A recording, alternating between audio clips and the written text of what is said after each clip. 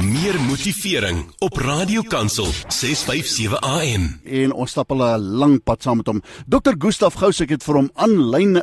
Gustav, 'n hartlike goeiemôre. Vertrou jy het 'n heerlike nagrus gehad en ek kan nie wag om te hoor wat jy vanoggend op die hart het om met ons luisteraars te deel nie. Ja, absoluut, Wynand.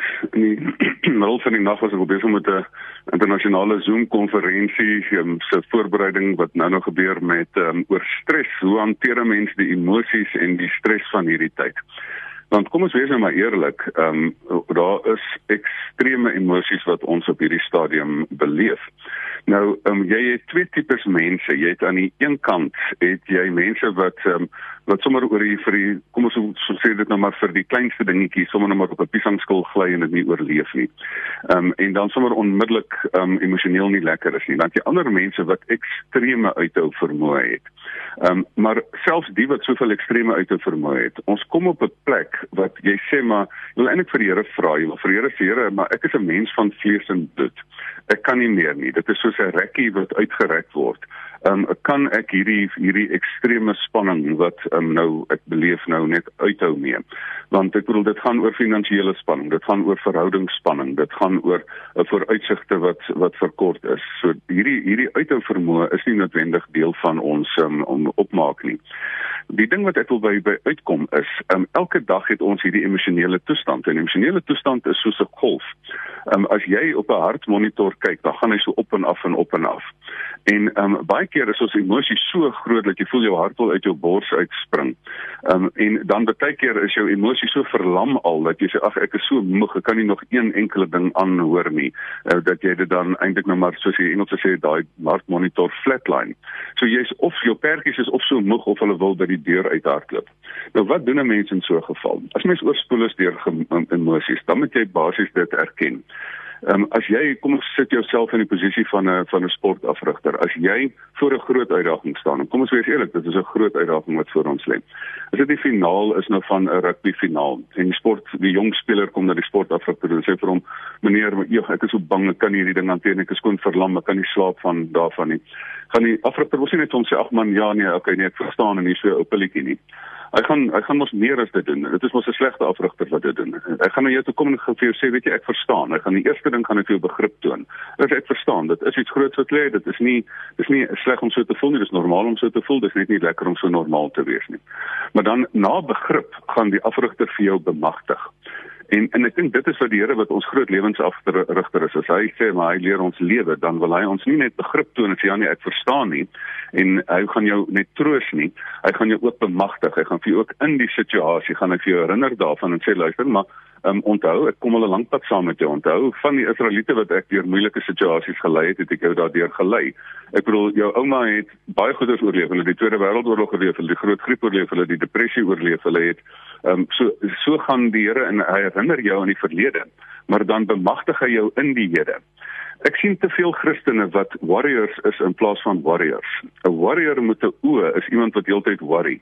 En dit is iemand wat verstrengel raak in die interne emosies en die energie op jouself trek. 'n Warrior met 'n A is iemand wat daai energie na buitentoe gebruik. Die ou psigiater Freud het gesê, depressie is selfgerigte aggressie. En wat ons dan moet doen is, ons moet hierdie emosionele pertjies, moet ons nie op onsself trek nie, want as jy op jouself trek sê, ek kan nie en ek gaan nie, en raai wat, hoe gaan ek hier deurkom, dan is dit nie die omstandighede wat jou terneerdruk nie, dan is dit jou eie woorde wat jou terneerdruk, en dan word jy terneergedruk, wat maar net 'n ander bewoord vir depressie is. In daai opsig word depressie dan 'n daad, wat jy jouself terneerdruk. Nee, jy moet jou gedagtes vernuwe, jy moet jou oor by die Here se mond sit en sê, maar Here, wat sê u vir my? Sê, weet jy, Gustav, ek gaan jou herinner, jy kan en jy gaan. En ek kan nie net, jy kan en jy gaan nie, jy kan en jy moet. En weet jy, ek gaan jou in hierdie situasie bewaar. Ek is nie by jou, ek is nie by jou nie, ek is by jou, ek is elke tree van die pad by jou. Maar weet jy, ek gaan vir jou die wysheid gee. Die oomblik as jy dit doen, dan kom jou kreatiwiteit terug. Weet jy wat die groot probleem is? In 'n groot stressituasie hardloop jou kreatiwiteit by die deur uit. Maar as die Here jou weer rustig maak en jy besef die Here is langs jou, dan kan jy weer daai gebed bid van die Here se kreatiewe, inspirerende Heilige Gees wat jou kan inspireer en sê, maar nou kan ek 'n nuwe plan maak. Dan word ek weer iemand wat bemagtig is om 'n nuwe plan te maak om my situasie te hanteer. So kom ek som op. As jy oorspoel is deur gevoelens, erken jou gevoelens. gevoelens. Dis okay om so te voel. Nommer 2, gee name vir jou gevoelens. Weet jy hoef nie eers na 'n coach toe te gaan nie. Gebed is die kortste, beste vorm van counselling wat jy kan kry. Want jy sit voor die Here en jy verwoord jou gevoelens. Soos daai wille perde kry jy woorde voor en dan kan hulle nou ergens heen stuur. En dan neem jy daai gevoelens en diens. In my besigheidsseminare oor emotional intelligence sê ek altyd you must enjoy and employ your emotions. En dis wat ons ook nou moet doen. En dan begin die Here se kreatiewe gees en hy kry jou weer in werking. Hy troos jou net nie, hy bemagtig jou. Die Heilige Gees is nie net die trooster wat begrip toon nie, maar is ook die een wat jou bemagtig en inspireer tot nuwe dade. En dan kan jy die kettingreaksie van voel, dink en doen, kan jy dan nuwe planne die situasie mee hanteer. So sê Dr. Gustav Gous. Gustav, baie dankie vir jou inspirasie op 'n Woensdag, praktiese raad wat 'n mens kan toepas. Vir hulle wat dit graag dalk weer wil opvolg, verder met jou wil gesels of dalk vir jou wil nooi om hulle firma, organisasie te kom toespreek. Ek kan nie dink aan 'n beter tyd as nou, selfs 'n Zoom byeenkomste reël. Waar kry hulle vir jou in die hande? Wynand, hulle kan vir my dadelik 'n e-pos stuur by gustav@gustavgous.co.za. Hulle kan ook na my webwerf te gaan, www.gustavgous.co.za, waar daar online stresseminar is, online ander seminare, maar die groot behoefte wat mense het, dit is nie net jy wat jou eie behoeftes moet beheer nie. As jy 'n besigheidsbaas is, dan moet jy ernstig besef, maar om jou mense kan nou so bang wees, so verlam wees, dat hulle nie gaan produktief wees nie, en jy sal hulle moet heraktiveer.